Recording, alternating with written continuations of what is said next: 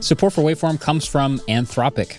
So looking for an AI solution for a business, it might be time to check out the Claude 3 family from Anthropic, your one-stop shop for enterprise AI. So whether you're powering a customer chat experience or doing complex R&D or need advanced analysis, Anthropic can help provide you with frontier intelligence. So if you're looking for speed, power, or anything in between, the Claude 3 family offers AI models for a variety of tasks and budgets. Join the thousands of enterprises who use Anthropic to navigate this new frontier. Visit anthropic.com/Claude, Claude, today. Jumpstart your genius with Claude 3 by Anthropic. Support for this show comes from Sylvan Learning. When children love learning, they can tackle any challenge life throws at them. Sylvan's Insight Assessment can help you determine if your child is ready for what's ahead. It can also identify gaps in learning and point out areas that could be of concern for your child so they can tackle what's to come. And right now, it's the best price of the year at $29. Go to sylvan29.com to learn more and get your child's assessment for only $29. That's SYLVAN 29.com.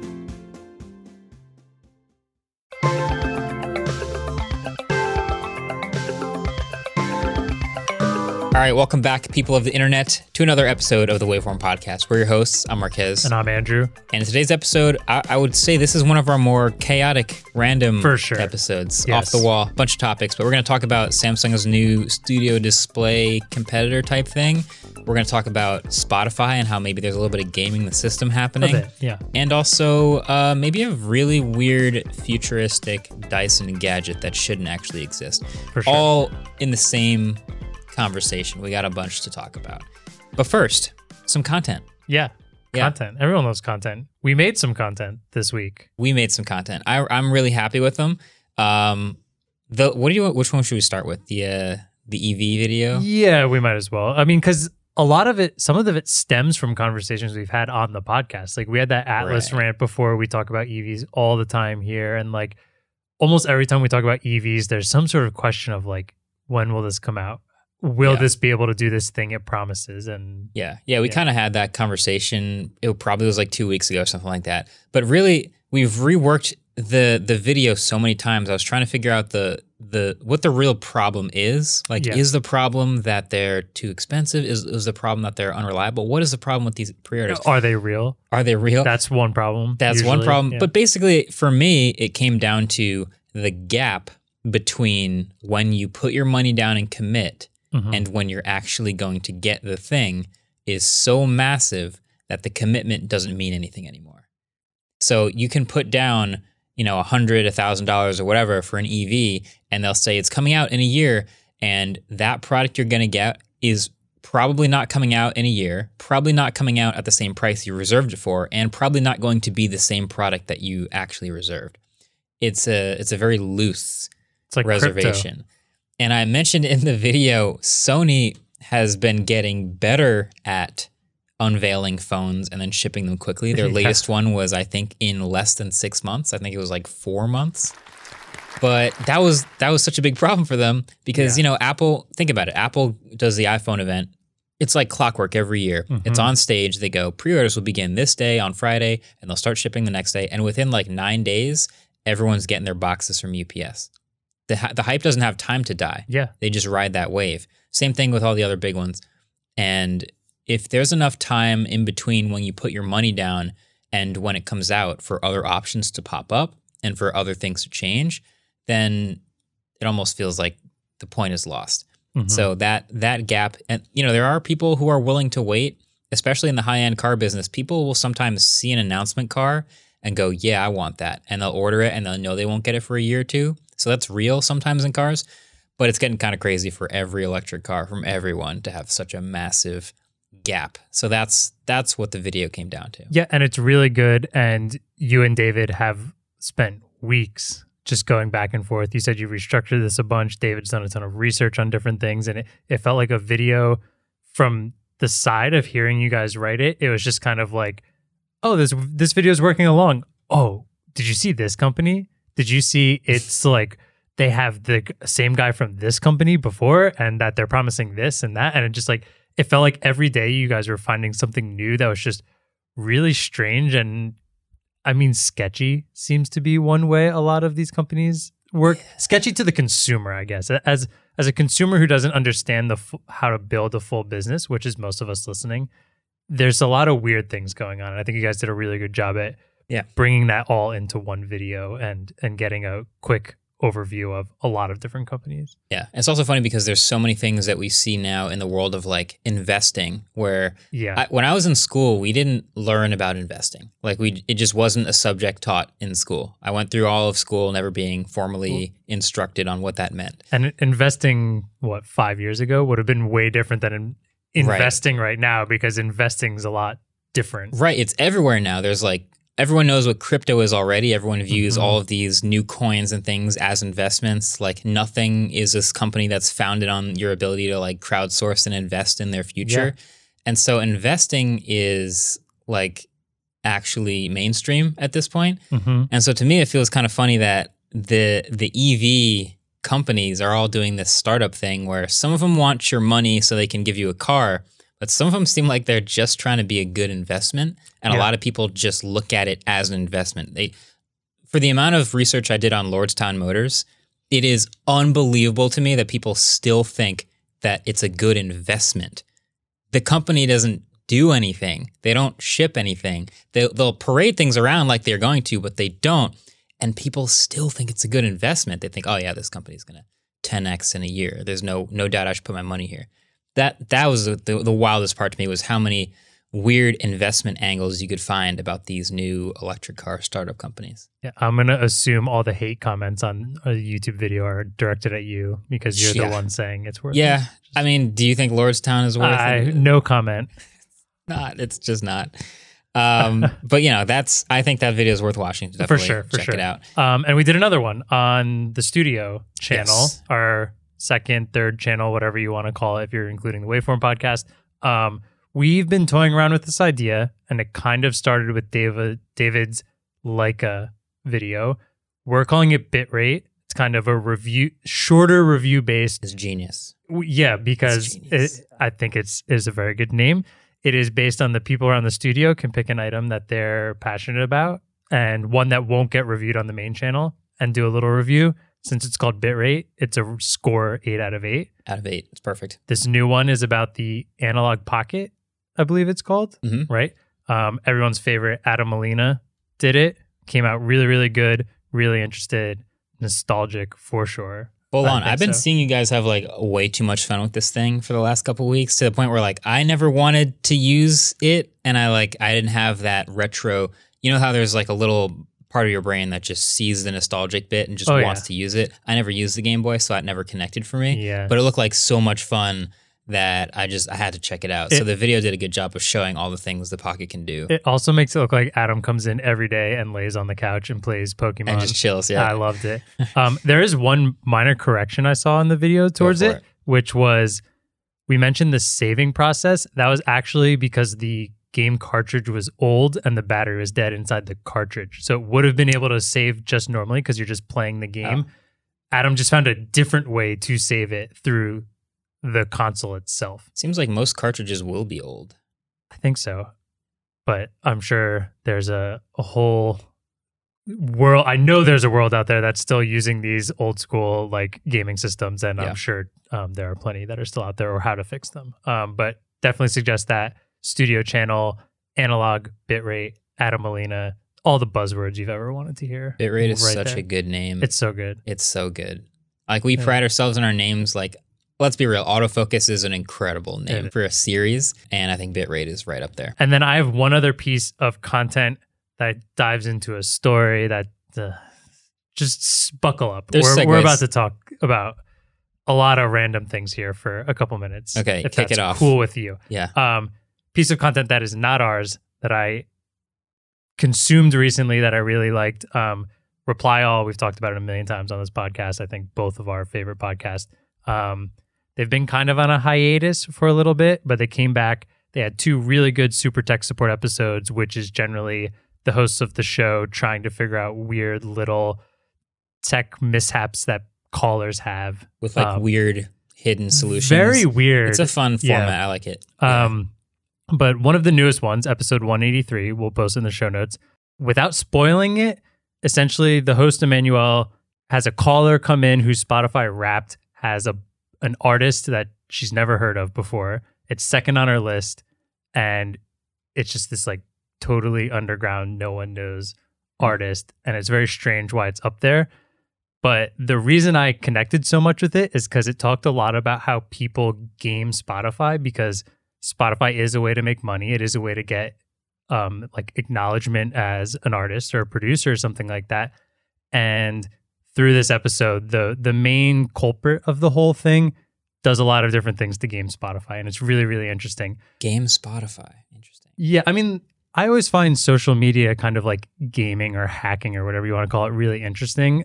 I think for the most part, it never works out how you really want it to. Mm-hmm. But I do find looking at different ways to manipulate like Instagram or Twitter or YouTube really interesting. And for some reason, Spotify's never like been a platform to me that I thought a lot of people would game, because I'm not in the music world that much, but it totally is. And I've made this connection now to something that I've complained about on Twitter a bunch, and then to also something that I've noticed recently, and all of them kind of connected together. So I'm going to do a small story time here that's probably just going to make me look like the Charlie Day Sunny in Philadelphia meme of like connecting all the red dots or red strings. So at the office, you have a Spotify playlist, right? The MKBHD one. I do.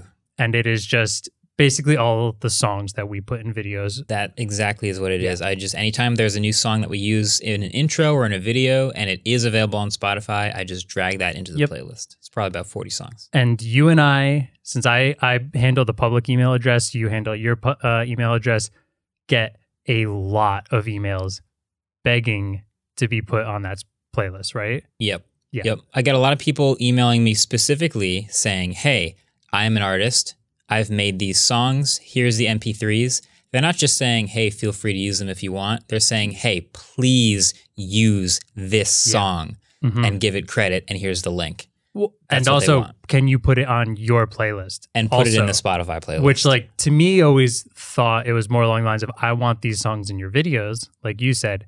But I'm thinking it's more they're gunning more for the playlist. And that's something that happened in this episode, and something that I discovered a few months ago, where I was climbing. I was trying to think of some music I wanted to listen to. I had an old playlist I had saved, which was just the Tony Hawk Pro Skater playlist, which is like, that's a game. I'm sure there's a lot of people that know the game. It's known for having like a phenomenal soundtrack, like very early 2000s pop punk. Ooh, we should like rank rock video and roll game soundtracks. There's some really good ones. We would get destroyed because we don't play I some of the good I don't play video enough games. games, but I'm a huge fan of some of the Need for Speed and NBA 2K soundtracks. But okay, fair. So Tony Hawk Tony Pro Hawk Skater is very well known as like indie grunge metal, like all that kind of fun stuff. There's a lot of rap also. And I was listening to it, and I've listened to it a bunch of times before, and it starts off with the very, you're not going to know these songs, but if you play Tony Hawk, you'll understand. Superman, number one. Superman, My Goldfinger is like the most popular song from Tony Hawk Pro Skater. Easy. Euro Barrage, like the very common ones. I think it got about 5 songs in. Then I noticed as I was listening to it, I didn't recognize a song. Whatever. Get to the next one. Didn't recognize a song. So I started having this like weird, what's going on with this playlist? Were these just, there's like 20 Tony Hawk games. Maybe it was from later ones and I just didn't notice, but it was just song after song that I didn't know, that I didn't know, that I didn't know. And eventually looking at the soundtrack, I realized it's not an official, or playlist, sorry. It's not an official playlist. It's a user-made playlist that got really popular because of how popular the Tony Hawk Pro Skater soundtrack is. And it just had, I think I counted it. I went back and counted it today. Between the songs that are actually on the playlist, because it goes in order from Tony Hawk 1, there are 50 songs that are not actually on Tony Hawk Pro Skater.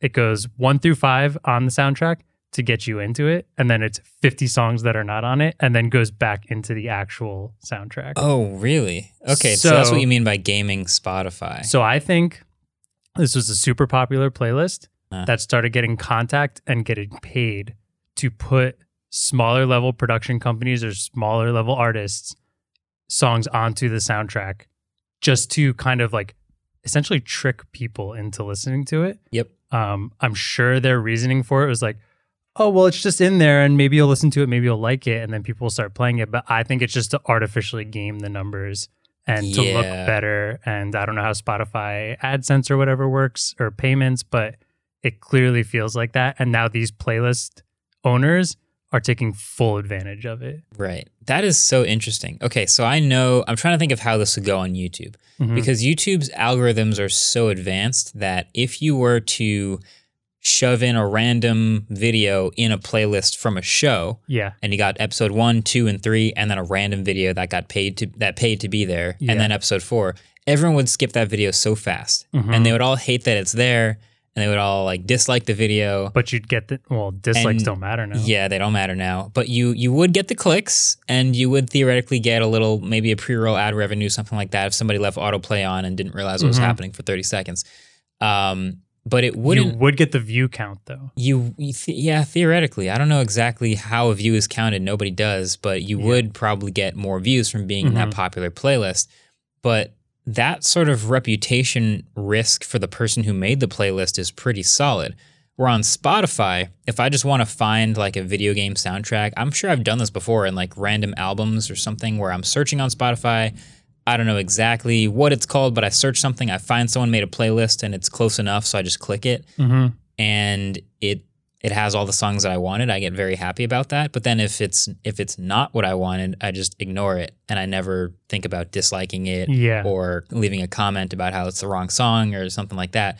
So it's different from YouTube, but it is fascinating that people just do that. So I also wonder if potentially these are PR or marketing agencies that are telling small production companies or artists like, hey, we can increase your listen count.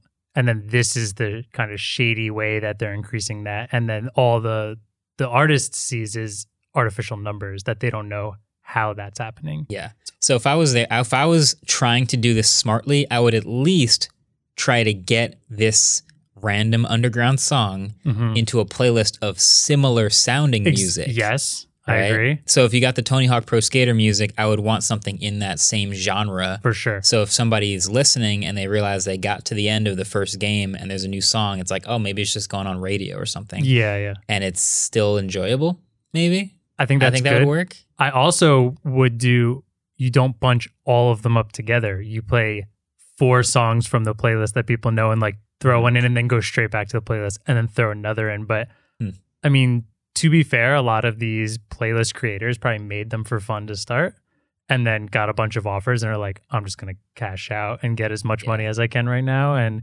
ruin a perfectly good playlist. Ruin a good playlist. If anyone knows a different Tony Hawk Pro Skater 1 through 4 playlist, please link me that actually has it, because it is phenomenal and I'd like to listen to it more often. Yeah. I guess there's like maybe 2 types of Spotify playlists that I search for. One is an unofficial themed playlist, and the other is like an official, like that has some sort of a requirement to be in the playlist. Like if I search for like the best of the Daft Punk hits, I do not want to hear a non-Daft Punk song. I better not hear a random song in my Daft Punk listening experience as I go through the top 30 songs they've ever made. So if it's a random like best of the 90s playlist, then I could see any random song with that vibe being in there, even if it's not from the 90s. You know what I mean? So there's leniency for certain playlists to do it. The one you found seems like it shouldn't have done that. It should just stick to the theme. But like you said, if you're the uploader or the creator of that playlist, what do you have to lose? Just toss it in. It doesn't matter to you. Yeah, you can make it again. It's a shame, but I don't know. I hope that story didn't go on too long. I thought it was really fascinating. For the record, I will never put songs in the MKBHD playlist that I don't actually use in a video. I would love if everybody's sending us those emails we're listening right now, because I'm really tired of deleting like 5 emails a day asking to be put onto the playlist. Flip it. Set it as an email signature. Email signature. All right. Thanks for taking that journey with me. I hope it was interesting. I thought it was kind of fascinating, and it feels like I finally have an answer to it, which is a sad answer because I want my Tony Hawk Pro Skater soundtrack back. But anyways, we'll link the Reply All episode in the show notes, and let's take a quick break. And when we come back, Samsung's Studio Display competitor.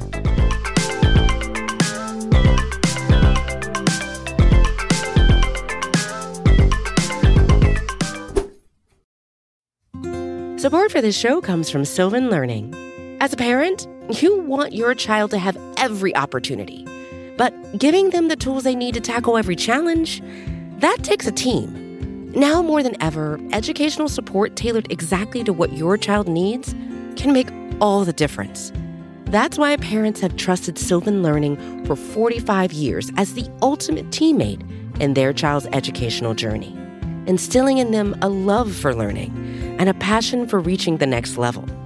And Sylvan's Insight Assessment can identify gaps in learning and areas that could be of concern for your child.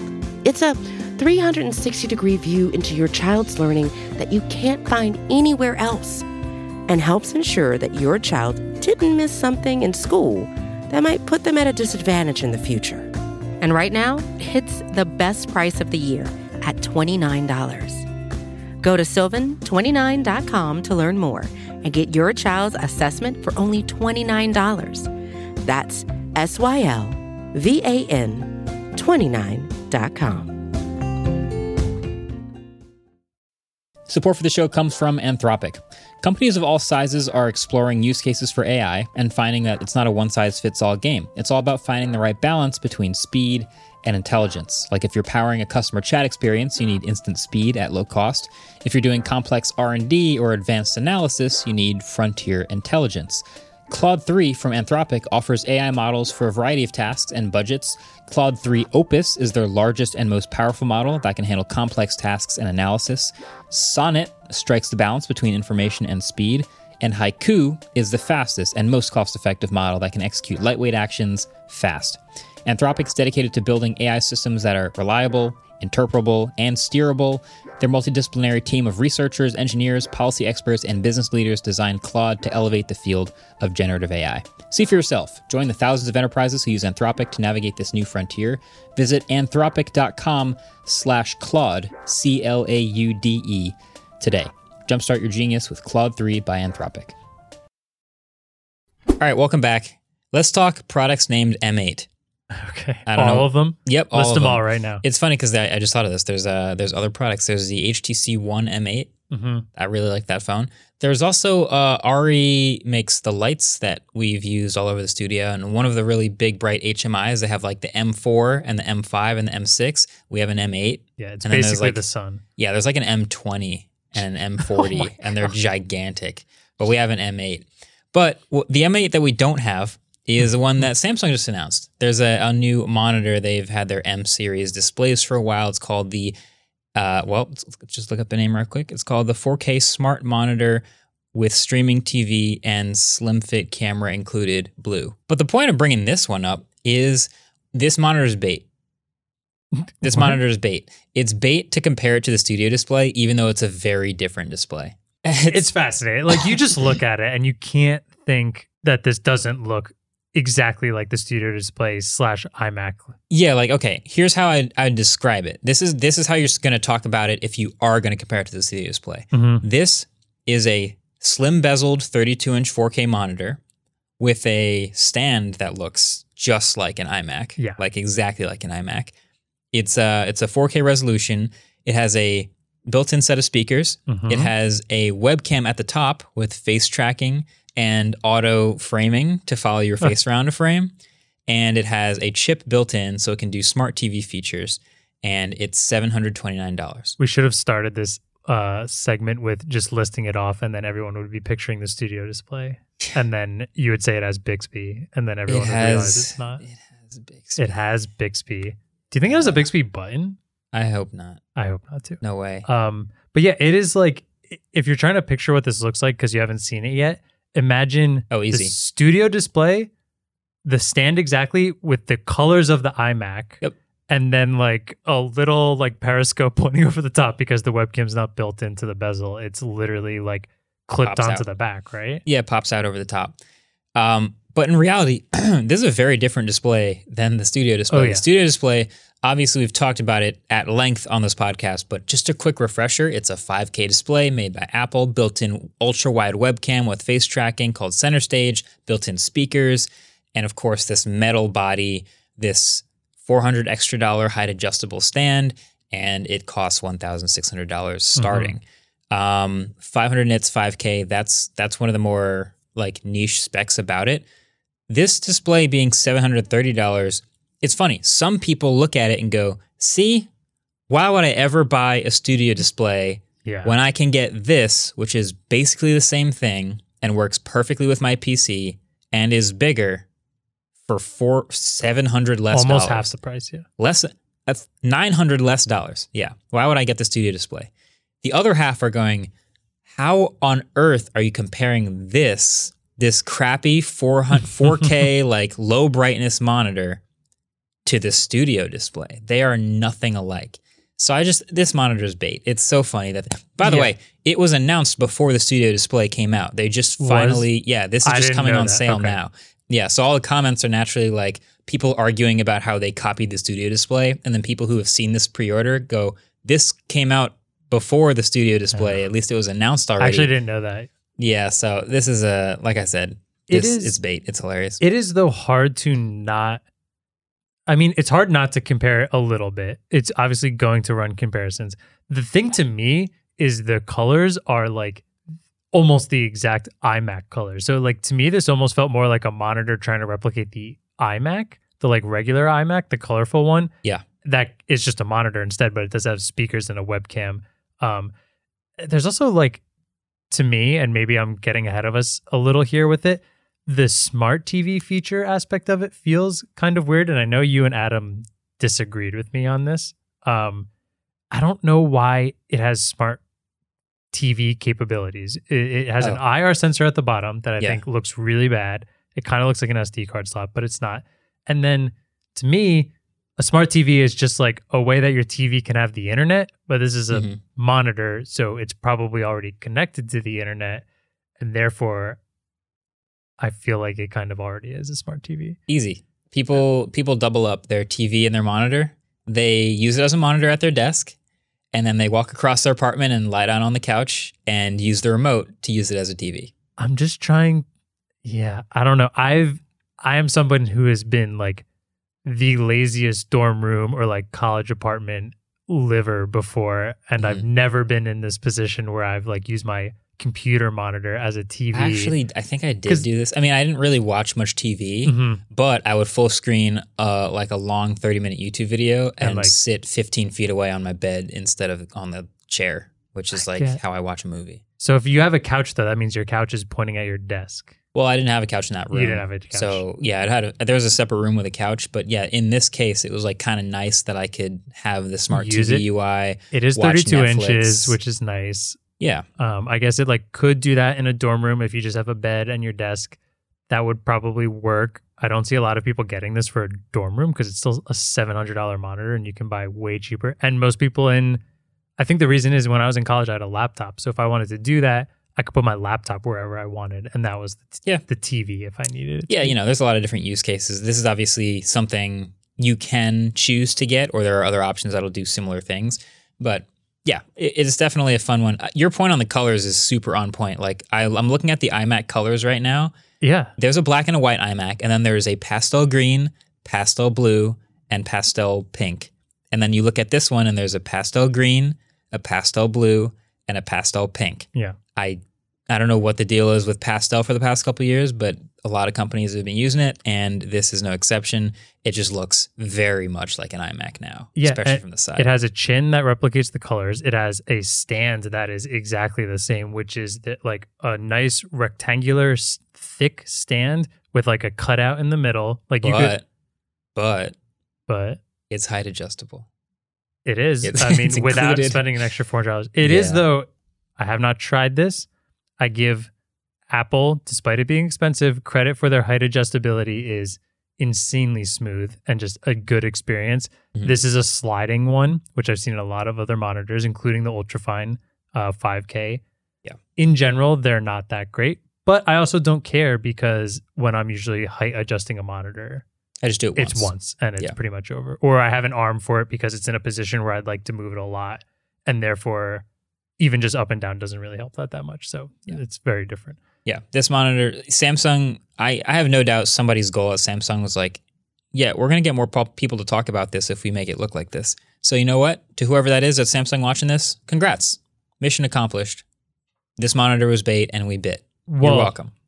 You're welcome. And the whole release aspect of it, though, was perfectly built, whether they meant to do it or not, because it looks like it was probably copying more along of the iMac. And when I say copying, if you look back at the M7, it looks nothing like this. Yeah, very different. Funnily enough, it looked more like the LG Ultrafine. It looked like a normal monitor. Yeah, it looked totally normal. This is completely different from what the previous model was, and it looks way more like an iMac. The fact that the studio monitor came out before this and then this came out right after probably increased the hype on this, because now it's getting compared to the most talked about computer monitor in the tech world right now. That's funny. Yeah. So I doubt you tried to do this on purpose, Samsung, but you nailed it. Well played. Yeah, well played. Do you think we're going to give it a shot? Should I get one, you're saying? I don't really think we need to. I mean, if there's enough requests and people really want to know if they should get this one, then I'll check it out. But I don't know if there's any extra need for evaluation. It's probably going to be pretty decent. It's $700. Yeah, and even at $700 though, computer monitors are cheap these days. You can get some nice monitors for far less than that. The M7 is $300 right now. And 4K smart TV also, right? Yep. You just don't get it to pretend it's an iMac. Big selling point. One more quick story here I just want to talk about because I saw a lot about it on Twitter. And a little disclaimer here. I'm sure you all know, you've told me in the comments many times, that neither of us are really console gamers or like hardcore console gamers. So we don't use these a lot. You play console games for sure. Yeah, I am. If I game anything at all, it's on the console. But you're not like glued to your Xbox or PlayStation. Sure. Which there are a lot of people out there. You don't use any like subscription services to play a bunch of games, right? You're pretty locked into your couple games. Okay. Yeah. So disclaimer, we are talking about this from a tech standpoint, not a intense console gamer standpoint. Okay. But PlayStation came out with what a lot of people are calling a Game Pass competitor. And I think a lot of people are interested in this because the way Xbox is, I don't want to say stayed relevant, but has stayed close to the hype of PlayStation, because we all know in terms of consoles, PlayStation is winning the hype battle there. Xbox has done a really good job with their Game Pass, connecting it to PC, getting a lot of day one content. Like, it is a really, really awesome and almost not necessarily, but really, really good way to get the best out of your Xbox. So the fact that PlayStation potentially is coming out with something that people are comparing, maybe unfairly so, like the Studio Display to the M8, people want to know about it, and it's getting a lot of hype.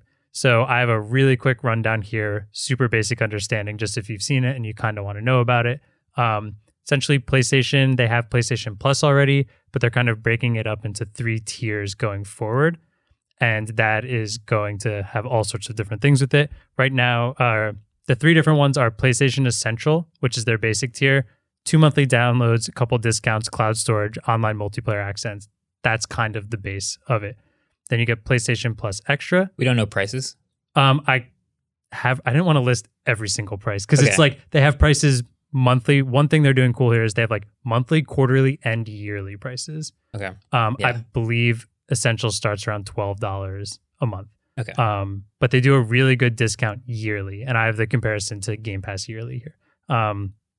PlayStation Plus Extra, you get basically everything from Essential, but you also get 400 PS4 and PS5 games, and it does include some really popular games like Spider-Man Miles Morales, but not all of the huge ones. Which, like, one very specific one a lot of people talking about are like God of War Ragnarok is coming out soon, and they've already said that day one of release that will not be available on any of these PlayStation passes or subscription bases. And then there's PlayStation Plus Premium, which is 340 more games, and it includes a bunch of older games like PS1, PS2, PS3, and even PSP titles, which is kind of cool. Something kind of similar Nintendo Switch has been doing. Oh, the PSP. The PSP. That was ahead of his time. I didn't play one. I always wanted one really bad. Yeah. Funny enough, my mother-in-law found a PSP game in their house recently and was like, I don't know if you'd like to play this, and handed it to me. And I was like, thank you. Yeah. This is really sweet. I don't have a PSP, and it says copyright 2002 on the back. Yeah, I remember that was quite a while ago, and I do remember people having it in school. Wow. It was kind of cool. I mean, we got Steam Deck and the Switch and everything now, but Where's the PSP? The PSP looked like the new that PSP. back then. Yeah, they should of. make another one. Big screen, past the Game Boy. It was more of like console gaming in your hands. Yeah. I'm sidetracking, but yeah, that was actually super cool. Yeah, it was neat. I always wanted one, but I never had one. Let's buy one. That's the really, really quick overview of it. There's not too much behind it. There are a lot of cool things if you want to play old games and for nostalgic aspects of it, but it's not going to include day one releases, which is something that Game Pass is doing really, really well with all their first party stuff. Yeah, that's tough. Like financially, like to make that work, it's always a question. Like if we're subscriptionifying everything, that is always going to hit the day one release because you know how we used to pay $1 for every song. If you were a big artist and you were going to drop a new song on iTunes, you wanted as many people to buy your song as possible. You can get a cut of that. But now you drop your song and it's just streaming. And it's just whoever's subscribed can stream it and you get your cut of the streaming revenue. And that's kind of the same as what's happening to these game developers, development studios, which is, do you want to be dropping day one for $90? Or do you want to be just looped into the streaming thing? I think for your own revenue, you want to be dropping day one for $90 still. And that's what a lot of people are assuming. So PlayStation itself is focusing far more on that. It seems like Sony is focusing on that. They still want that to be a thing because that is clearly a huge revenue builder. Sony has a lot of those games that are insanely hyped that drop those days and have millions of pre-orders probably.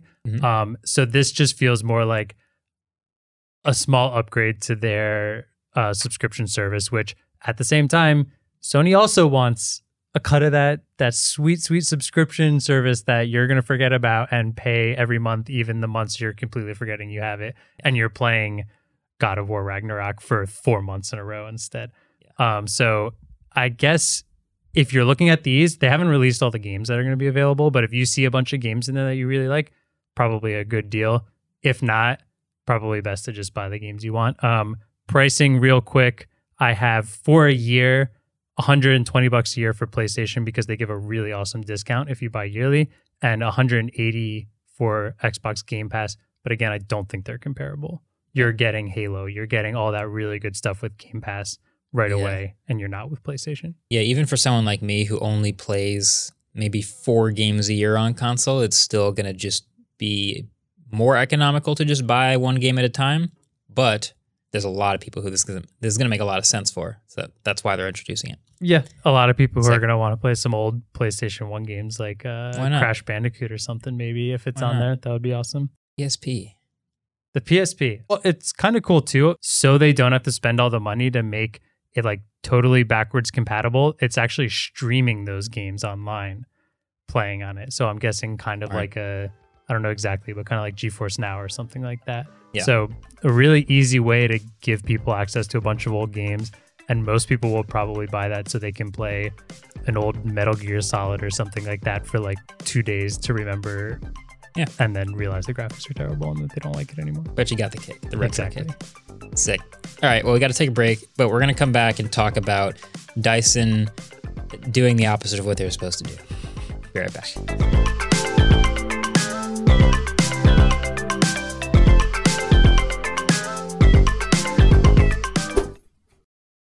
Support for this episode of Waveform comes from Gigabyte. There's a lot of talk out there about how AI is revolutionizing our world. Computers are writing newsletters, robotic bees are pollinating flowers, and a whole new wave of driverless taxis are popping up in cities all over the world. But how can AI power our passions and what we do for fun? That's where Gigabyte's AI gaming laptops come in. So their range of powerful and portable new laptops deliver cutting-edge performance for anyone looking to explore the brave new world of AI-powered gaming.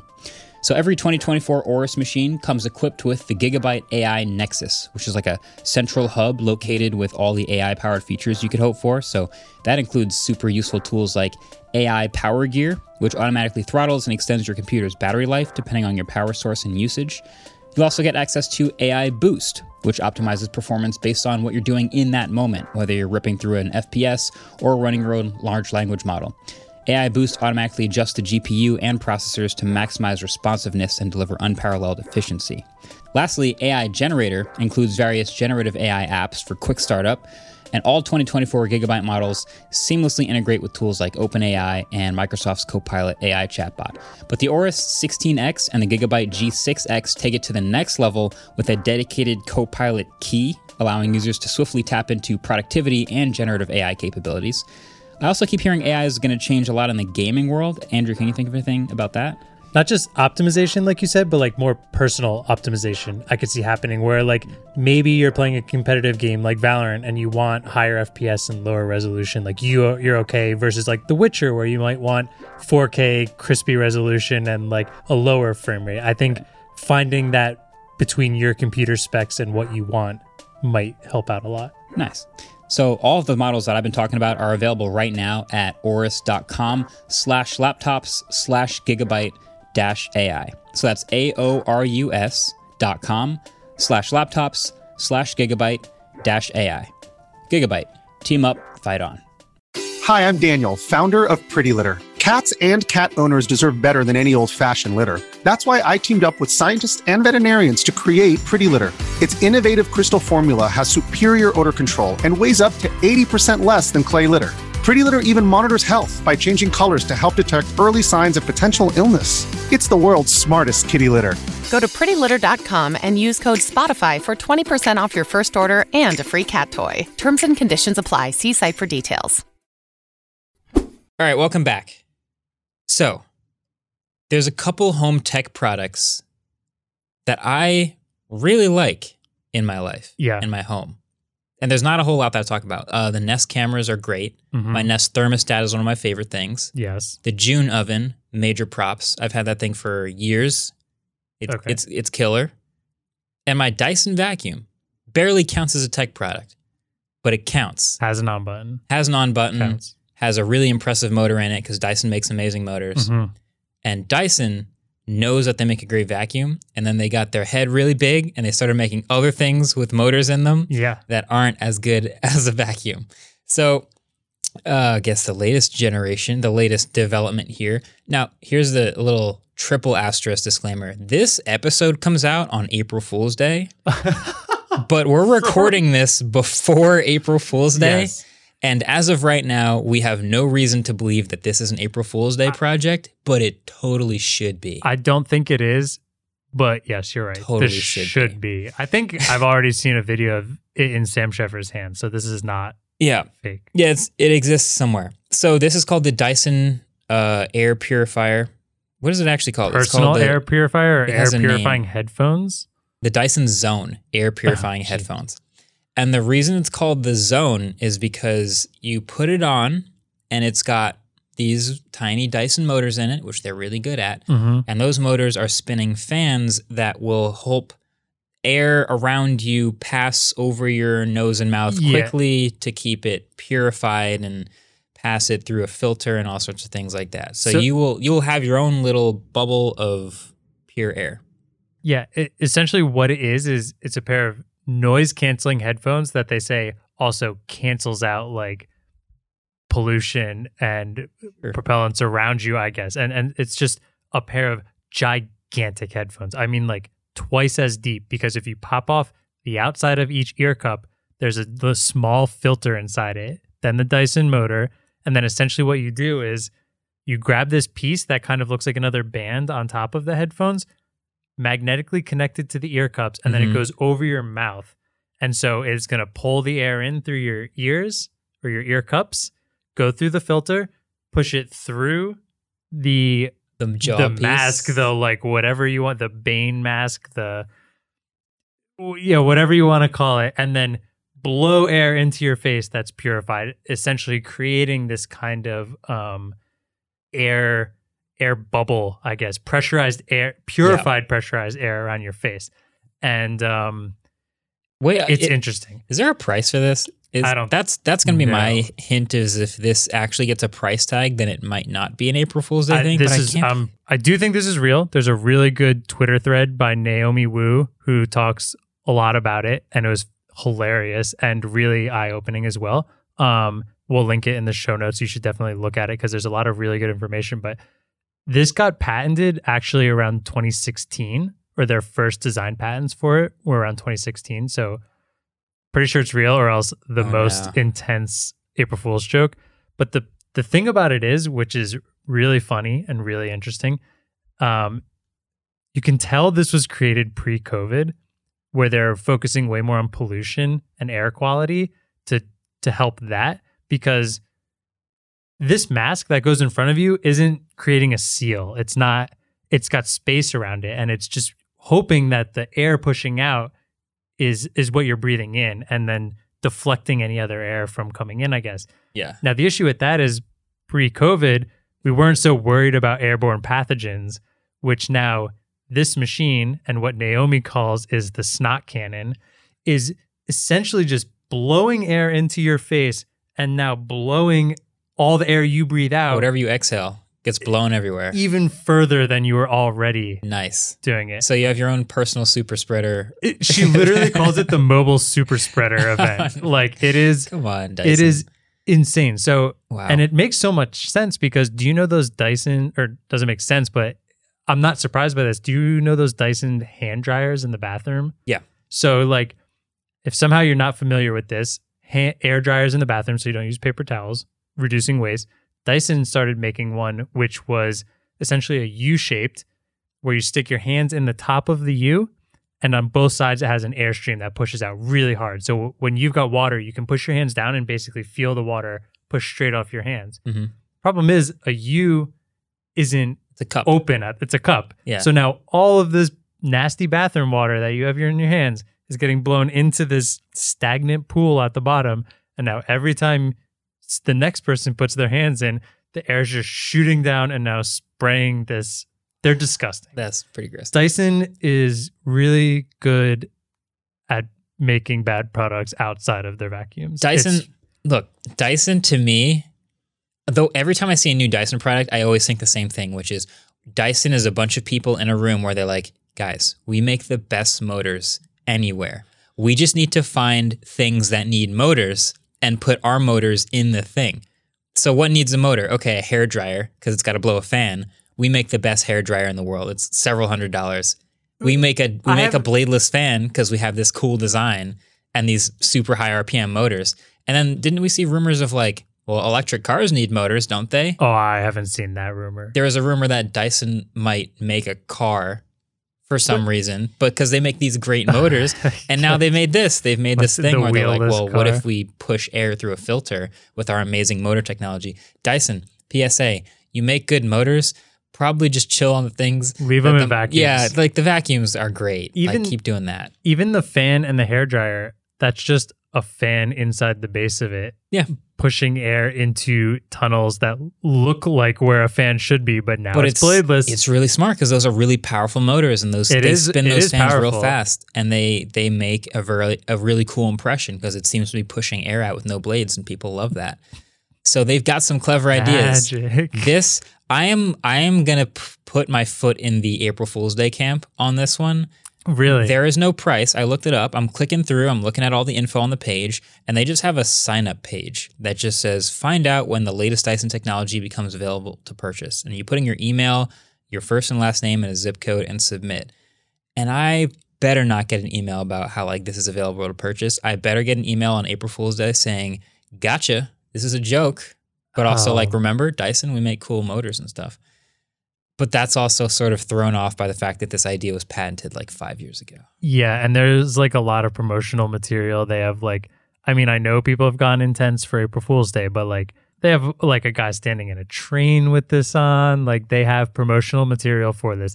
It looks insane. Even if you were just wearing these headphones, they're like 3 times the thickness of the ear cups of a regular headphones. Imagine our Audio-Technica is coming out like 4 more inches. Yeah, huge. It's crazy. And then I wonder how it sounds to stand next to somebody wearing this. How do you think it sounds in the ear cup to also have a motor running a fan right behind the driver of the music you're Probably listening sounds like to? you have a tiny vacuum cleaner on your head. I guess. And the best part is is it noise canceling because it's actively noise canceling the outsider because the motor's so loud you can't hear the outside. We had to noises. cancel the whine of the motors. This is either a slightly harmful April Fool's Day project or a potentially very harmful real product, and I'm rooting for the first one. But I mean, in that case, yes, I'm rooting for the first one. Wow. The snot cannon. Yeah, I appreciate that a lot. Well, I guess this is your annual reminder to not take the headlines you see today too seriously. And April Fool's Day is a fun time. It's kind of come back after the past couple of years of not wanting to do it in 2020. So we've got April Fool's Day stuff happening, and maybe there's going to be some good ones. Oh, Reddit's bringing back The Place, aren't they? I can't wait for that. That was originally an April Fool's Day experiment, and they just kept it going, and then it eventually went away. But it's a subreddit where you can just show up and contribute towards a larger mural by the community huge type thing. Mural. That's really cool. I think you are allowed to place 1 pixel per 5 minutes, and communities kind of come together, create something on that mural that can't get overlapped. We actually had Josh Wardle, the creator of Wordle, was on the project creating Place. Yeah. Previously, when he worked at Reddit, we've had it on the podcast before if you want to listen to that episode, but I'm really excited for that.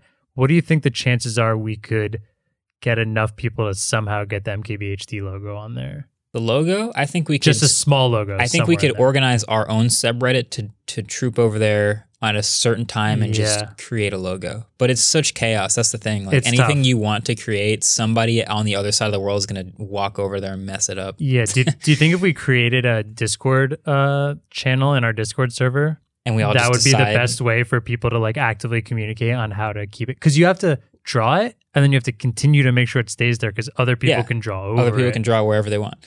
Let's try it. Let's try. We'll tweet something at some point when it goes live, and we're going to try and put the MKBHD logo on that somewhere. Even if it's only for a minute. I can't tell you how happy I would be if we pulled that off. The Place is back. The Place is back. Happy April Fool's Day, everybody. Thanks for listening to this episode of Waveform. Of course, send us your favorite April Fool's Day products and ideas because they're going to be out there in the tech world. But till next week, we'll catch you later. Peace. This episode was produced by Adam Molino. We are partnered with Vox Media, and our intro-outro music was created by Bane Silk.